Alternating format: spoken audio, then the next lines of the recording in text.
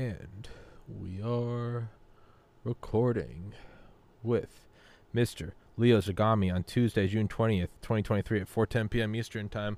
I have a cup of ice and water, and it's like making a lot of weird noises. It's never done this before. I don't know why it's doing that. But guys, Mr. Zagami's been here several times before. Your books, Confessions of an Illuminati, are absolutely brilliant. I've always said my favorite one is number 7, but it's been but they got number 8 out now.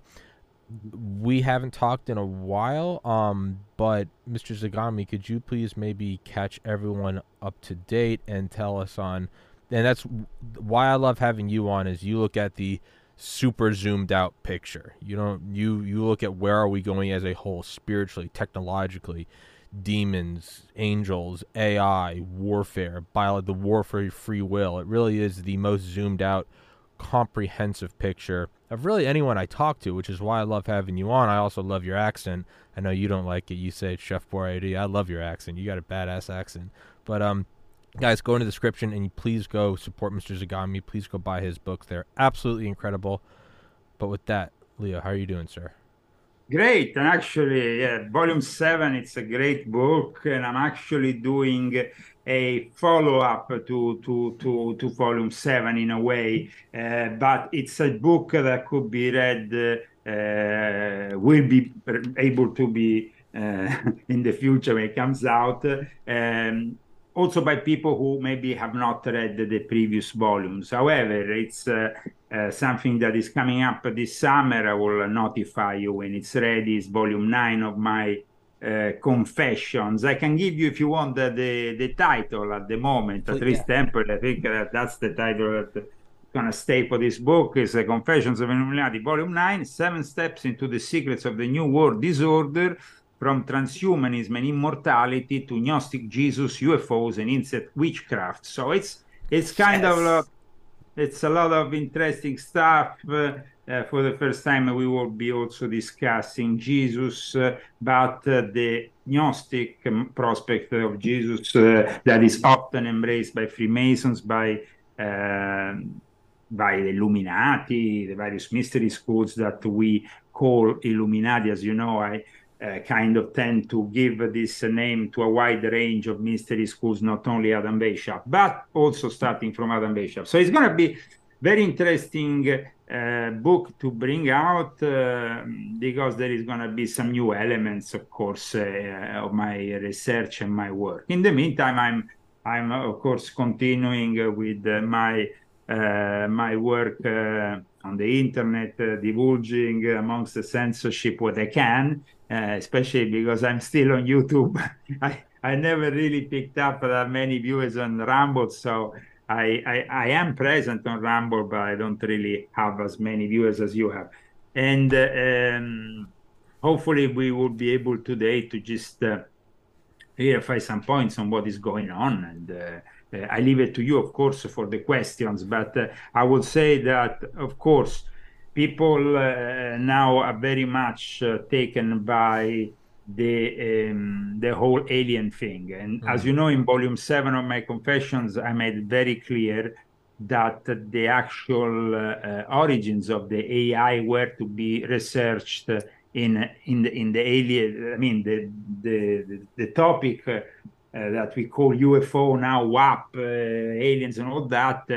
It's actually what gave birth to the AI, and that is a concept which I launched, as you know, in volume 7. This proposing the AI as something alien, something that is not the fruit of this planet only because of reverse engineering. And now that we have these confirmations regarding reverse engineering, of course, it's all confirming what I wrote already in volume 7. And so that it's a very interesting thing that at the moment needs, I think, some discussion, because, of course, it's the topic of the day for many people. It's unbelievable that we have this kind of situation, and that the government is hiding things at this level, and that they have managed to hide it for so long. But in reality, they have managed to hide a lot of things for a long time. So, I mean, I don't know why people should be surprised. I mean, we are still here in 2023.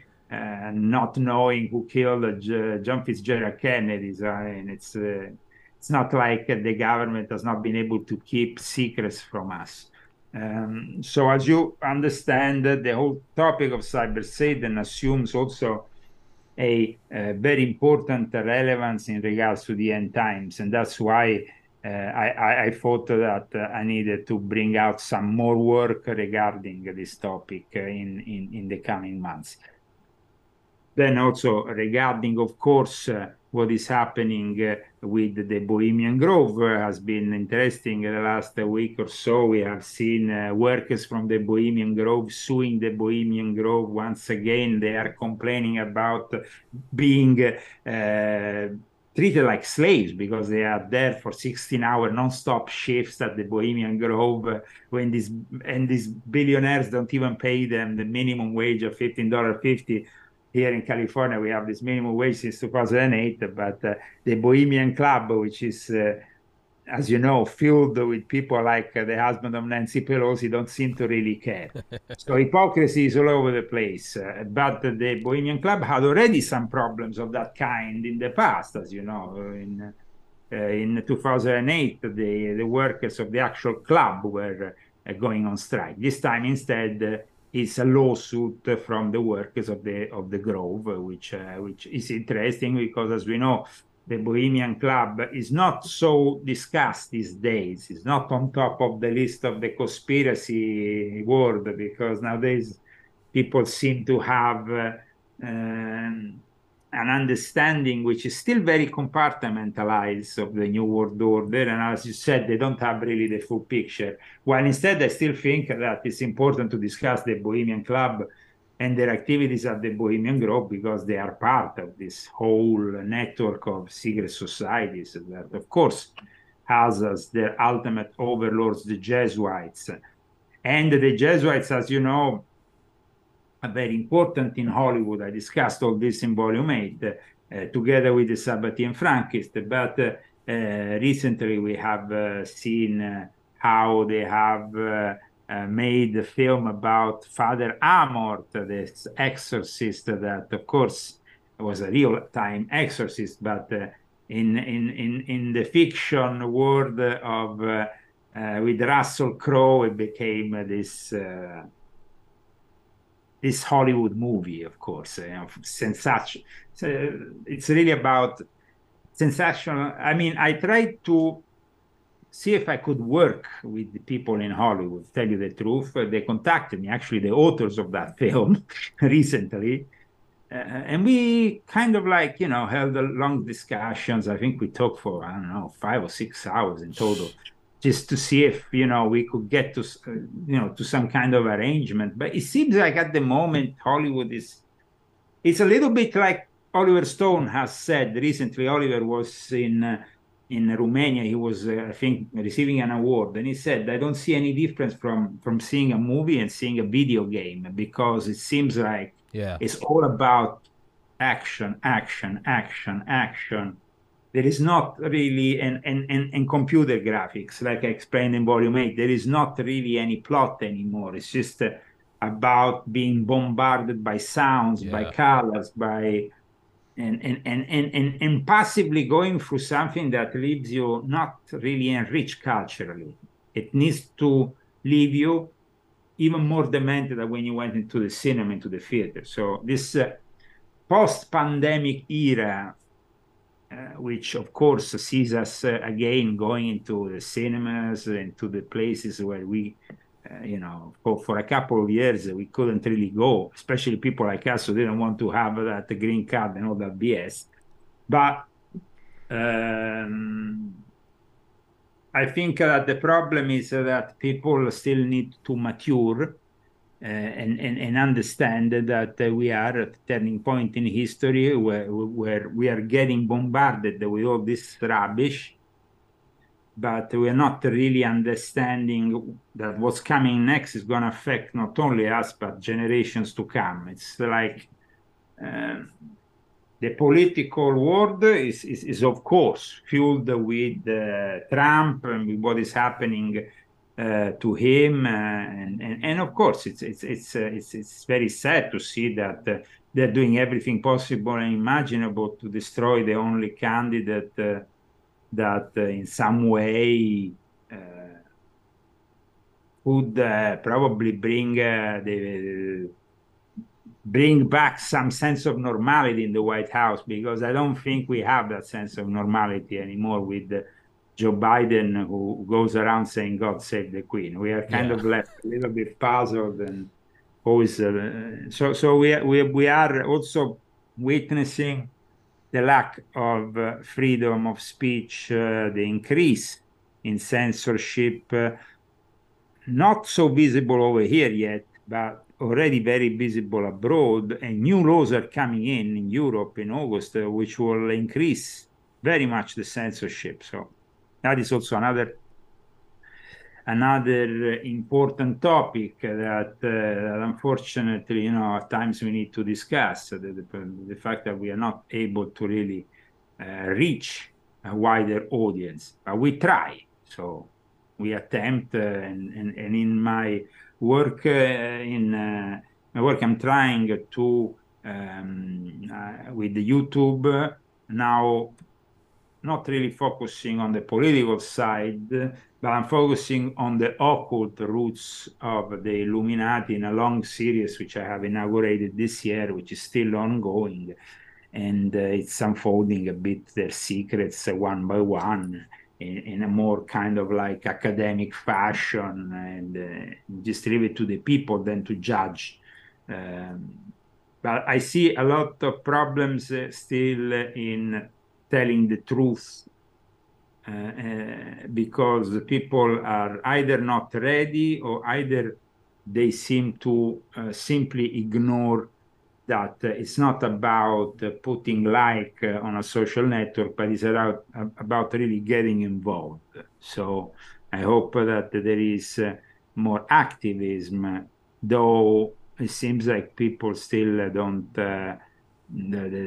don't understand that we are really in front of an unprecedented moment in history, because if they are, an acting president who is in the White House is going after a former president in this way, we are really abandoning any sense of decency here in the United States. Yeah. So I hope that this gives you an idea of what is happening in the future. Like I said, there's always, we have said that the AI is at the center of this transformation, as well as transhumanism.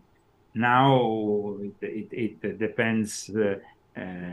We need to see who is going to arrive at the White House in 2024, and if they will be capable to actually put a lid on it in some way, and if they're able to control this thing before it goes out of hand. I mean, the moment in which the quantum computers start interacting and enter into the AI world actively, that is going to be very problematic for human beings, because the quantum computers seem to be really then at that point having a brain of their own in the way they can work things out. Seems to be the point of no return. Yeah, and at the same time, we have, we discussed just earlier the fact that everybody's talking about this whistleblower, the revelations about alien spaceships and all that. But then we have also other revelations from the scientific world that are equally important. The fact that the Big Bang is being put into question, the actual fundaments of the Big Bang theory. And It is? yes, absolutely. The whole concept of the Big Bang theory seems to be put in question, because from the new telescopes they have and the new technology they have, they're seeing that it doesn't reflect on the expansion of the universe, so that inevitably that Big Bang will generate, and it doesn't seem like we are there in the way that things are reflected in the cosmos. So there is some discussion on maybe rediscussing even the concept of time as we know it. Which where I haven't seen. I guess I've just been too busy. So that is significant in that it seems to be the very Yeah, I think one of the, I mean, one of the people who we can always rely on for some scientific data is Mikio Kaku, which seems to be always, I mean, kind of the American physicist, futurologist that seems to be always on the board with this kind of thing. Hmm. So I would always suggest to go and view his videos because they seem to be quite down to the point when it comes down to both warning us about the danger of quantum computers and at the same time this new revolutionary concept that the Big Bang theory in reality might not be so accurate, and then we need to rediscuss the whole concept of time and space. It seems to be if you can redefine the very fundamentals of the universe, then you can then insert whatever definitions you want from the ground up. I mean, I understand also, I mean, when it comes down to understanding the universe, of course, now that we have these quantum computers, now that we have this AI, we will have also the possibility to finally have a wider understanding. And that's the problem here. We have the Illuminati of today who want to rebuild an hypothetical golden age, just like in Atlantis. But the problem is that they are doing the same errors that brought the end to Atlantis. Now, without going into the history of Atlantis, but we can say that there's been, of course, some divine punishment in the past that is kind of like divine punishment, it's divine retribution, if you want to be more appropriate. I mean, it's present in Noah's Ark stories, present in the Epic of Gilgamesh, is present in many cultures, but it's basically telling us that if we screw up, God is going to punish us. Yeah. And so the aim of these golden builders, these Rosicrucians, Illuminati, Freemasons, that for hundreds of years have picked up on the teachings of the Renaissance that, of course, in turn were bringing us back to ancient Egypt, to the Alexandrian school and all the rest. It seems like though they are not capable, people like Klaus Schwab, like his philosopher that, of course, it's like not really the kind of philosopher that you have in mind when you talk about a philosopher, because you vary and what is happening with everything that has to do with transhumanism and the way he's proposing this new technology in a very aggressive way, wanting to monitor every aspect of our life 24 hours a day. It's not really a golden age. I don't think we are approaching a golden age. I mean, they seem to think that the AI will bring us to a golden age. But that's not really the case. And so we need to rediscuss that. And we need to, but they are the people in power. So how are we going to front that kind of, no? So do you think, so on one hand, that almost makes it more dangerous then, because it's not that Yuval Harari, it's one person, of course, Yeah. but here we have, when you start studying all the papers from the various universities today, you understand that the academic milieu is made up of people like this, who have a blind certainty in science, and they think that it will bring us all the solutions that we need. They don't really seem to focus so much on the problems they might generate. And when they think about the problems they might generate, they say it's a necessary evil for a technology that is going to make our life so much better. That is a big problem. And of course, this is not going to be the golden age when you have the AI, the cyber Satan controlling every aspect of our life, deciding where we can go, where we can't go, because our car today, it's a car that we can just put on and go wherever we want. But tomorrow is going to be a car that is going to be controlled by the AI.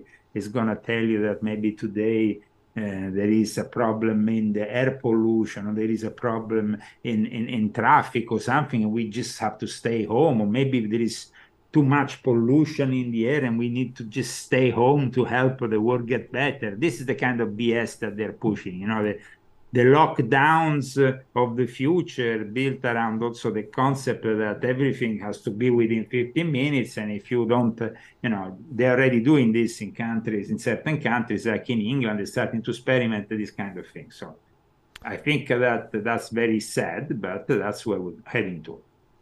Do you think that what you said about whoever gets into office or who gets into the White House in 2024, can they put the lid back on AI? Do you think that that's possible, or do you think that, because it seems like even if let's just say the United States puts the kibosh on AI development and research, China's not going to stop, India's not going to stop. So Yes, it seems like it seems to me that we are still capable of stopping the development of this AI grid around us, which makes us more depending on it. So, that's why the more we go towards the so-called green technology, the more we are actually going towards depending from the AI. The more we are choosing, to maybe put a smart thermometer in a house rather than a normal one, and then connecting it to our air conditioning, or the fact that we have a smart house, a smart this or smart that. I always said in my books, as you know, that equals Satan, not smart. And it's actually not very smart to embrace this technology.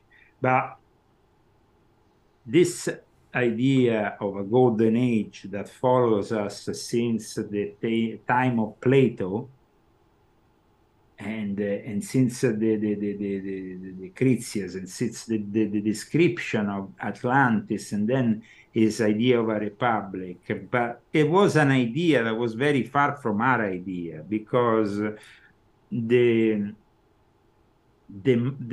say the communist view that Plato had was not really a communist view, because you still leave the ruling classes where they are and they will still be ruling you. It was simply the fact that you could get the ruling classes to maybe realize and reason better. That's maybe the concept that Plato wanted to implement. And then when you see all these people, the Illuminati, they embrace these ideas. They embrace these ideas from ancient Greece, from ancient Rome, from ancient Egypt. But then when they actually put them into practice, they put them to practice with a completely different set of mind. Because in Plato's idea, there was a disinterested ruler, a disinterested king, a disinterested person that was in charge, that was doing everything for the people, and that actually was, was taking on responsibility, but was doing it respectfully of all these rules that, of course, then had to be discussed. And it was never like just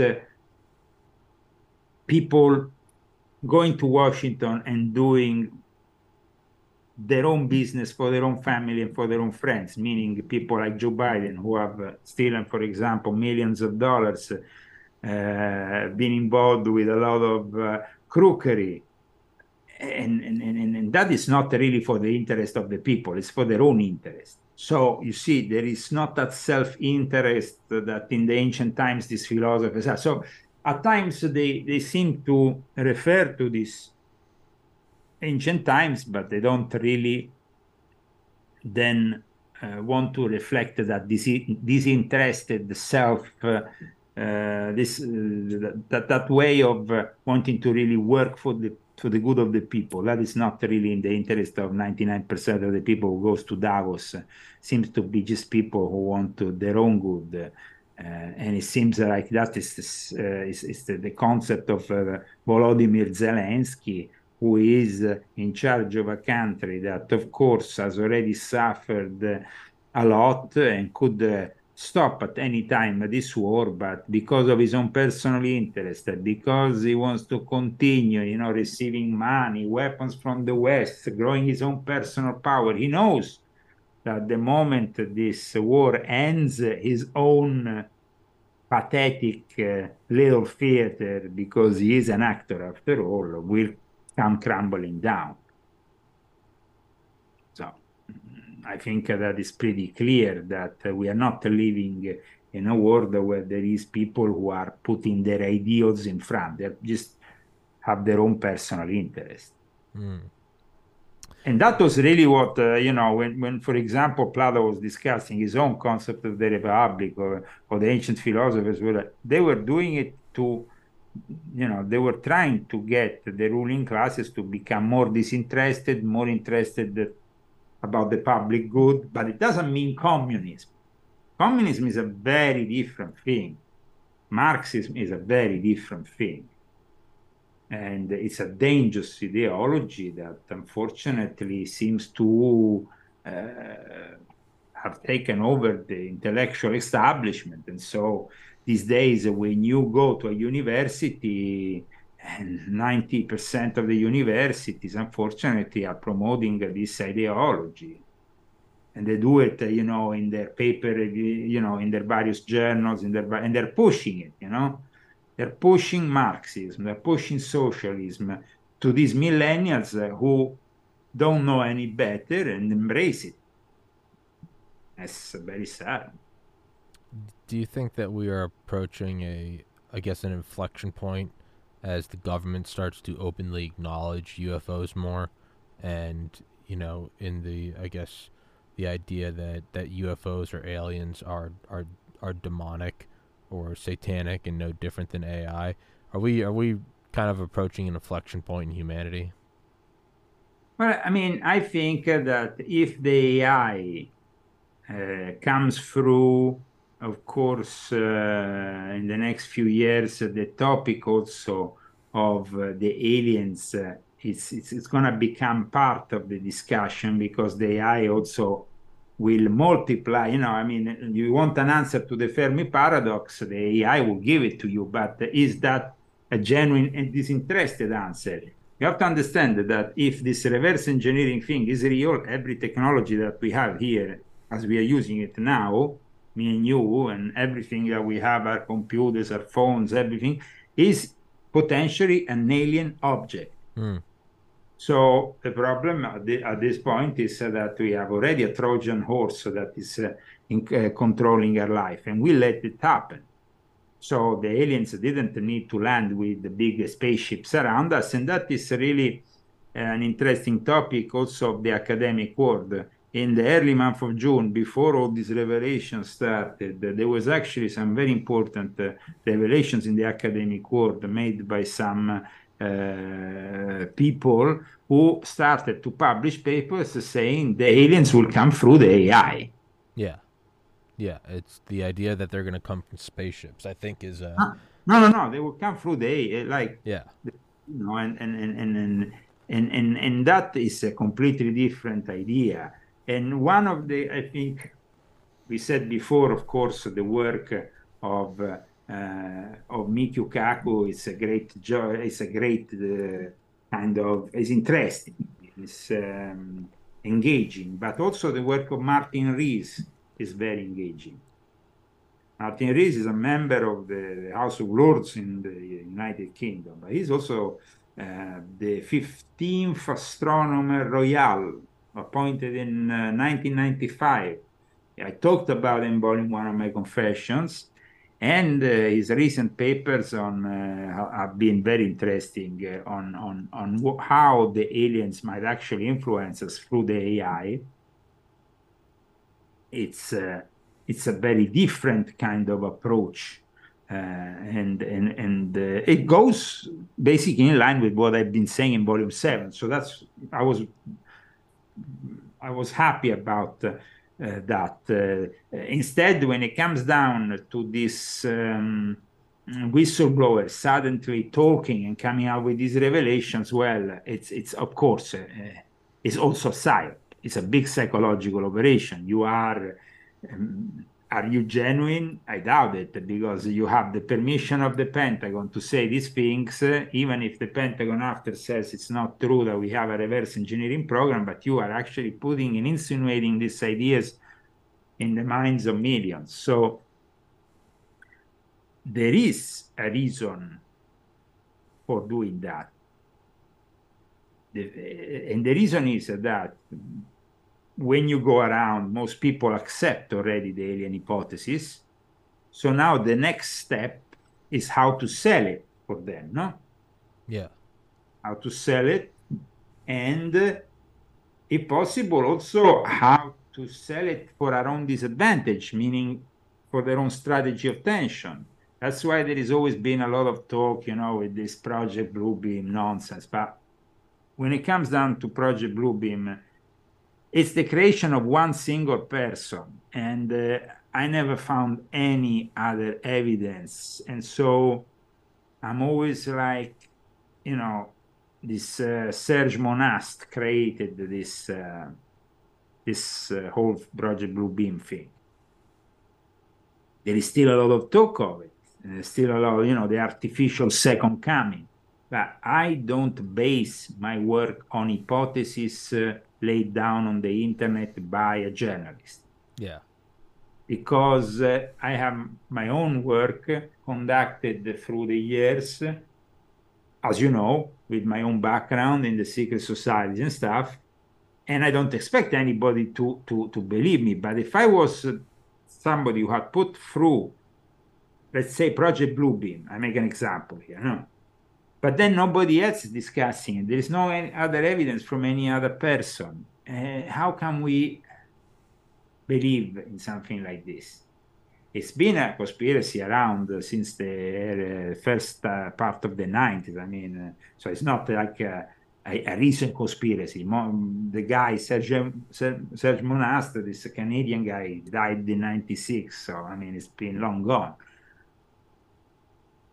But maybe the system embraced this theory, because in a way, when you are saying, you are selling the fact that the second coming is artificial and is BS, who is going to take advantage of that? Yeah.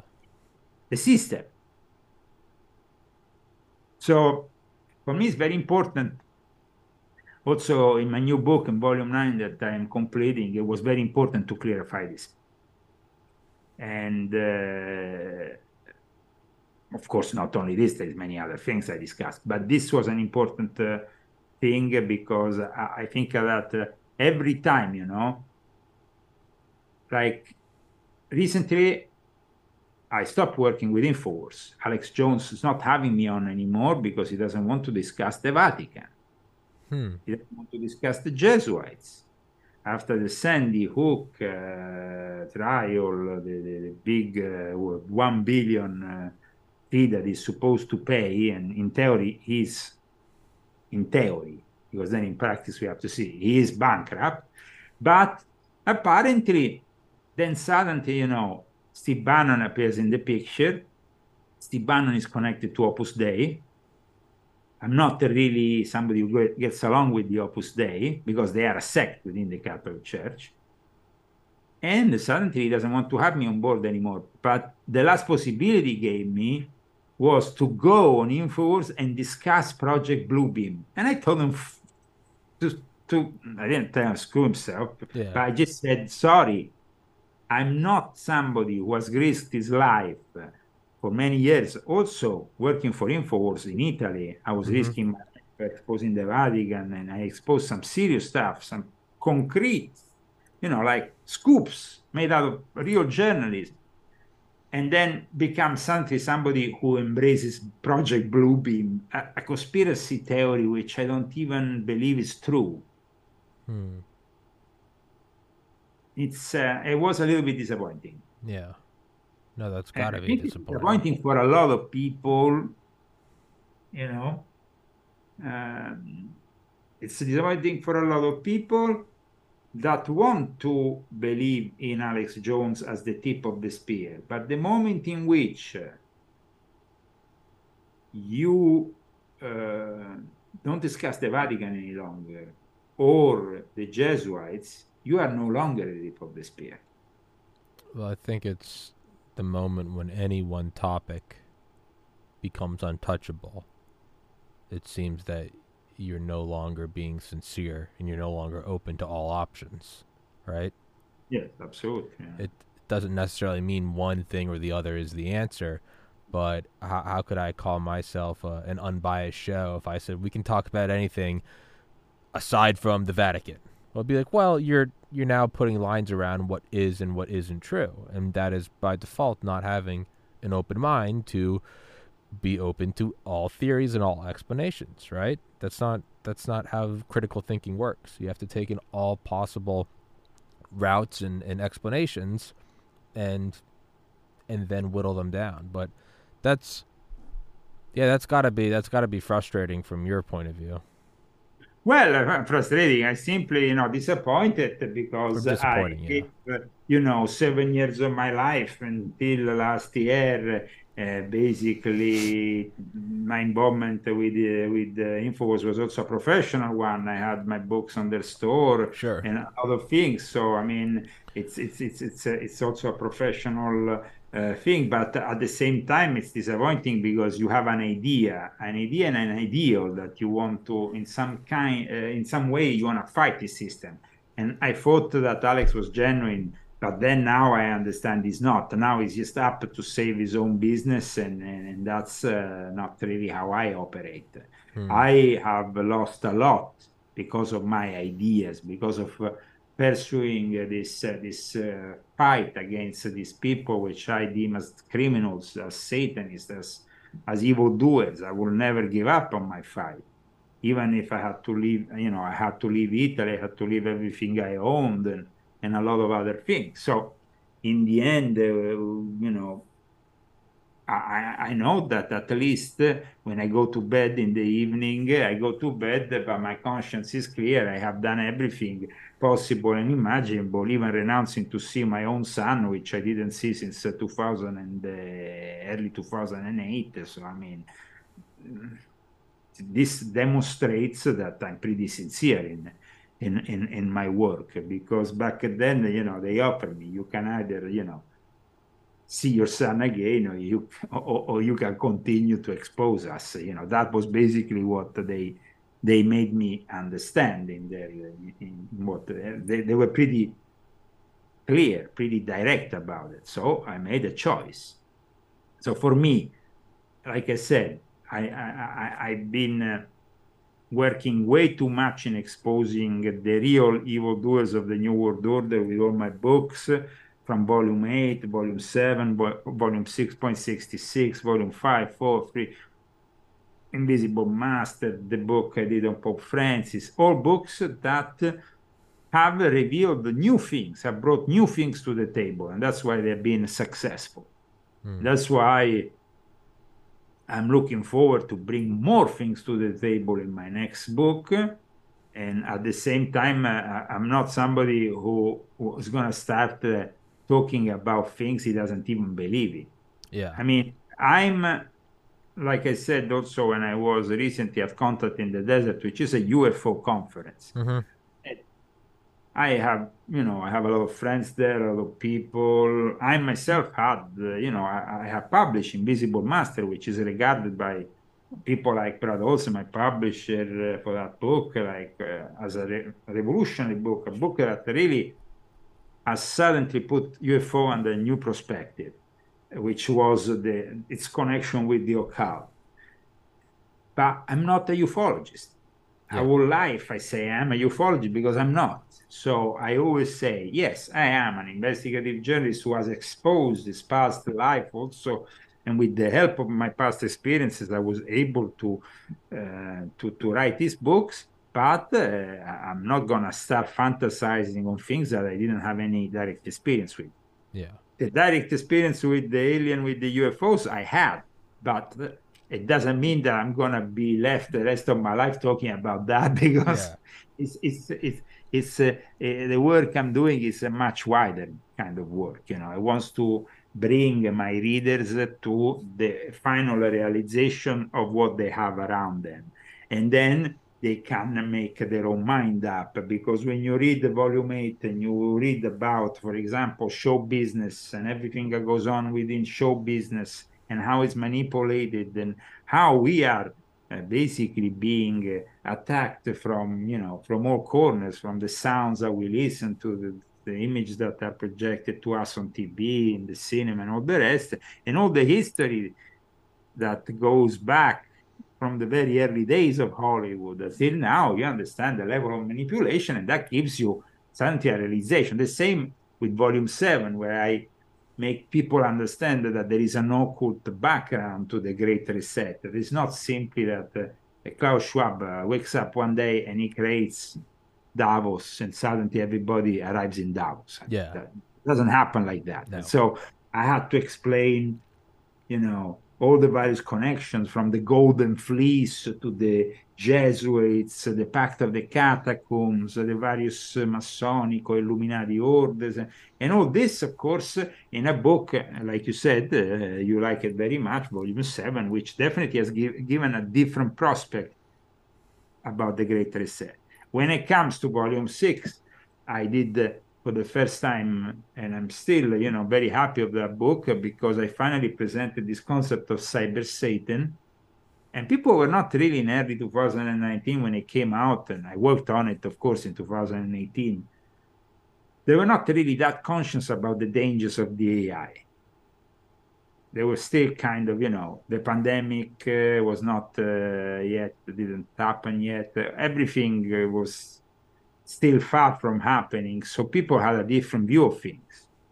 And instead, I denounced this connection between modern technology, artificial intelligence, the Vatican, the Satanists, the history of Satanism, and how, we are now really fronting this incredible enemy that is still the old enemy. Satan is always the same old enemy, but in a new 2.0 kind of modality. Yeah.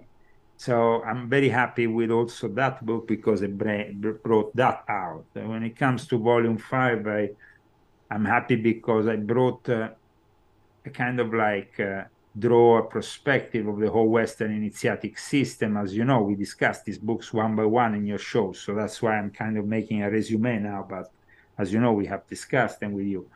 And then, and that was also a very interesting book. I then decided, proposed to my wife to then publish another edition. And we added those elements that are starting to prove completely accurate about Wuhan and all the rest. So, it was still accurate to this day. And then we have, of course, Volume 4, in which I explained how the Sabbatean Frankists comes into the equation, who they are, how they link to the various secret societies, the Gnostic concept of the archons, how also in the last 5 centuries, we basically had this growing Satanism that is really coming out also of the grimoires, of the ancient grimoires that were used. And if we want to understand better the concept of the archons, we can say that basically the Gnostics see everything as evil, which I don't share the same opinion, because I don't think that everything is inherently evil. But they have this, so for them, the 7 planets are the 7 archons, are the 7 dominators for the, for the evil God that has created us in this matter that is. Well, the problem here is that the Gnostics are the Illuminati of today, in a way, in some of the things they did and what are their beliefs that they have carried on. When you go and study them, they came just at the time of Jesus, and that's when they started to spread. They were present even before Jesus, but they inserted the element of Christianity at times to make themselves more appetizing. But at the same time, they were also indulging with grimoires, magic, evocations, and doing things that simply were not really something that you should be doing.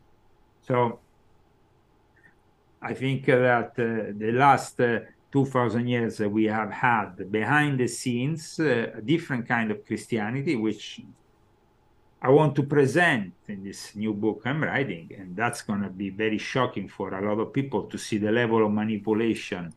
I mean, from the time of Jesus, because yes, Gnosticism becomes really popular in the 2nd century after Christ, but it's present with Jesus. So when you have Simon Magus who goes after St. Peter, there is this confrontation in Rome. There is the sin of simony, which is selling spiritual titles. Well, it's born out of Simon Magus, who wanted to buy his own influence within the disciples, and he never managed. He never really managed to get there. But he gave birth, of course, to one of the most important Gnostic currents. And you have also Apollonius Tatiana. You have these figures that need to be understood. And as well as understand the fight that the first church fathers did against these dangerous heresies. And I say dangerous because at times today, like I'm going to show in my new book, you have a real conspiracy that starts from the 1980s to rehash and relaunch this whole Gnostic myth. And so that is very important, I think, that people realize that the first Christians had to fight also with a dangerous heresy, because these people are the same people who are now proposing us the lies of transhumanism and the promise of a golden age, because then, of course, Gnosticism it didn't die; it stayed behind the scenes, and then gradually re-emerged in Freemasonry, in Rosicrucianism, and many other currents. Just to name, I mean, Crowley became even a bishop, a head of his Ecclesia Gnostica Cattolica, but then he made as one of his saints Adam Weishaupt, the founder of the Illuminati, just to tell you, I mean, how confirming that the link with this dangerous heresies. So that for people say, but who cares about these heresies? People today, in their pragmatism, in their materialism, they probably don't care about these things. But then you have to make them realize why they are so important, why they actually interfere with your own life today. So my work, as you know, is to decontextualize and to then recontextualize in a different context in which you are understanding really that all these things have affected us in one way or another. And that's why I think that people will particularly appreciate all my books that I did, because they're all very much directed to make the people reawake their instincts of their curiosity, but then give them also the tools to free themselves from this prison made of lies that of course sees also the participation of the academic world. But that's sad, but it's true. No? These days I have people every now and then says, why don't you go and teach in this university or this other university? I say, man, yeah. I mean, as soon as you go on a campus, you're probably going to have Antifa or whatever, and they're going to come and beat you up or do all kinds of things. I had some people when I first arrived here in America that wanted me to go to have a speech in Berkeley. And I had to tell them, are you sure? And then after a week, they said, no. No, it's not possible. So, I mean, I was like, I knew it. I mean, it's just, they shouldn't have even tried, because I know that I'm not welcome in this kind of situation, in that kind of context, which is very sad, because, this means that today you are not really able to spread culture, but simply propaganda, which is a different thing, a version of truth, not the truth. Interesting. This is very sad, but this is the reality of things. A version of truth. In the last couple minutes, if we could touch on, so one thing you do touch about on your books, and I've always appreciated, is you have a more nuanced view of Trump in that you aren't glossed over by. You look at a lot of the things he's done, and you're like, that's not entirely what a good guy would do. Um, I'm just wondering what your thoughts are going into 2024. RFK I mean, Jr. politics, like we said earlier, when I discussed Plato and I discussed his own view, but like I said, it's the politicians of today. They don't do it for their own, Yeah, usually for their own idea, for their own ideals, for their own obsession with giving maybe a better life to everybody, which is a nice concept, and it yeah, should be really the concept of a true leader to help. I'm here to help. I'm here to serve rather than to order you around. Now, I think that that amongst all the politicians that we have, Trump is somebody who has sacrificed his own business in order to embrace politics, not the other way around. His business hasn't really taken advantage of his political career. It has actually, most of the times, he has lost, because Trump before was a TV personality that didn't have really a political categorization. It wasn't really, the enemy of anybody. It was simply a TV personality, the apprentice, So people will welcome him from the left, from the right, from many, and they will not criticize. And then he went into the political arena, and they started to, of course, criticize him. And I noticed a fundamental difference with Silvio Berlusconi, who just died a few days ago. Silvio Berlusconi was a media tycoon, but before that, he was also like Trump, a constructor. He was somebody who constructed a whole part of Milan called Milano 2, so he was very much into the same business as Trump. Then Trump didn't go into the media business in the same way. Berlusconi had a more active, direct involvement in constructing the media, while instead Trump became participant to a show, and of course he liked his presence on the media. That was, but at one point I was politically involved with Berlusconi around 10 years ago, because I participated with his political party to the election. So I saw things from within. And I was very disappointed because I wanted to help him out politically after I saw the Bilderberg Club kicking his ass, literally kicking him out of politics almost in 2011, when they, thanks to all these scandals, they were, he was a guy who he liked the ladies, he liked to have fun, maybe too much. Maybe at times it was just, in its minors that becomes really, even if it's 17, it starts to become a little bit. So, yeah. But Berlusconi was blackmailable. And most of these people are blackmailable, all of them who arrive to certain position of power. So then after they simply comply. And in 2011, Berlusconi had to comply because his own business was threatened with 500 million fine, to which he might even receive further fines. So at that point, he will have lost all his money, because let's say that Trump has around 3 to 5 billion. Berlusconi had 6 billion, and his family had 6 billion. So a bigger, and he was about to lose everything to politics. So at that point, he had to make a choice. And from that moment onwards, he never discussed again communism.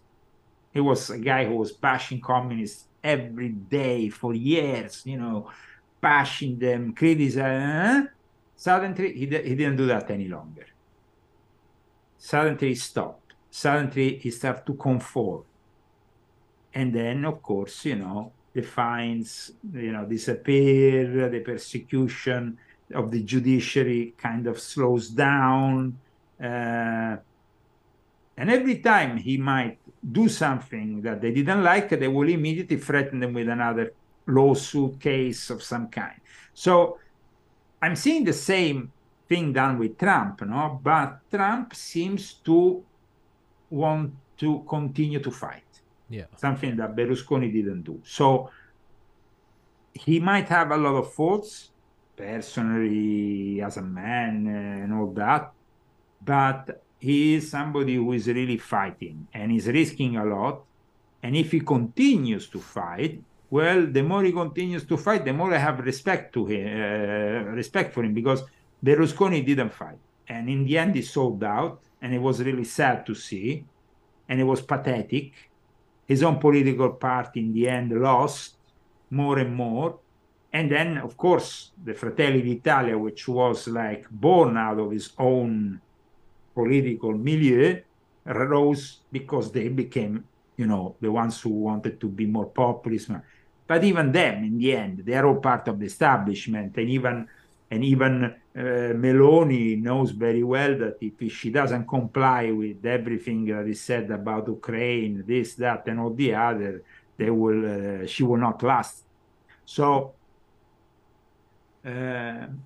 I'm still hopeful about Trump for 2024, if that's the question. Like I said in volume 7, I don't mind DeSantis for what he has done in Florida, but Sure. if he wants to challenge Trump, then he's insane, because that's not going to happen. Yeah. And my ideal solution was just pass him on the vice presidency, because it's always good to keep your enemy close. Though, I mean, at least he's your enemy. With Mike Pence, he was like, behaving like a poodle, but in the end, he is a scorpion, because he's a guy who's now really betraying Trump and with what he says, and I don't like his demeanor. I don't like really his political. I don't think he's going to go anywhere. I don't think anybody believes that Mike Pence can go anywhere. I don't think that anybody thinks that Chris Christie is going to go anywhere, or all the other candidates. But my last message is, let's pray for America, because unfortunately 2024 might be the last elections, and after that we either have civil unrest, civil war, the breakup of the country, or either we have absolute compliance and we have basically the Communist States of America. Yeah. So under China. So that is this. These are the two options here. It's not like, or hopefully, maybe, I don't know, maybe Trump the second time will be a little bit more diplomatic and will be able also to bring back more people that thought about him as being not suitable, because then, I mean, I think that everybody now prefers Trump tweets that millions of illegals arriving, or the threat of nuclear war, or God save the Queen by an imbecile who is in the White House. So thank you so much for having me today here. I invite all the people to go to my website, leozagami.com, to read my latest articles, purchase my books, my latest one, of course, volume 8, but also volume 7 and all the others. I didn't talk about the trilogy, but of course, volume 1 we discussed is at the basis just of, my idea of how the Illuminati are, and not my idea, I mean, the way that this concept of the Illuminati is really unveiled for the first time with honesty, I think, in volume 1. The volume 2, it was a very controversial book. A lot of people don't know that, but it was a book that is still nowadays censored in some prisons, like in Arizona. And it's actually a book that had some lawsuit threats by Satanists, or the Brotherhood of Satan, who said they were not part of me. Crazy stuff. But it's a book that is worth reading, where I said that in 2020 there will be actually a virus that will lock you inside your home. So, I mean, it was something that it's laid there. for everybody to see and read, written and published then in 2015. And then you have, well, written before, but published. And then we have volume 3, which is dedicated instead to the murky world of the tempers, the Vatican, espionage war, the Satanists around it, and the disappearance of Emanuele Orlandi, which has only recently become popular thanks to Netflix. So, Yeah. I mean, that was something that I brought out a long time ago, also with my interviews to his brother, to his brother. And so I hope that now with this bigger exposure, we will come down to some conclusion about that case in the end. So thank you very much for having me on, and God bless you all, guys. Thank you, Leo. Guys, please go in the description. Please go support Mr. Zagami. Please go buy his books. And Leo, as always, my show is your show whenever you want. I'd love to have you on again. And I look forward to talking next time. Well, next time is going to be about volume 9. So I'm looking forward to talk to you, hopefully between August, September, October. I mean, when I'm going to be promoting my new book. Beautiful. I will make a note of it. Mr. Leo Zagami, God bless. Thank you for everything you do. Recording Guys, thank you for stopped. watching. Please go support Mr. Zagami. Peace.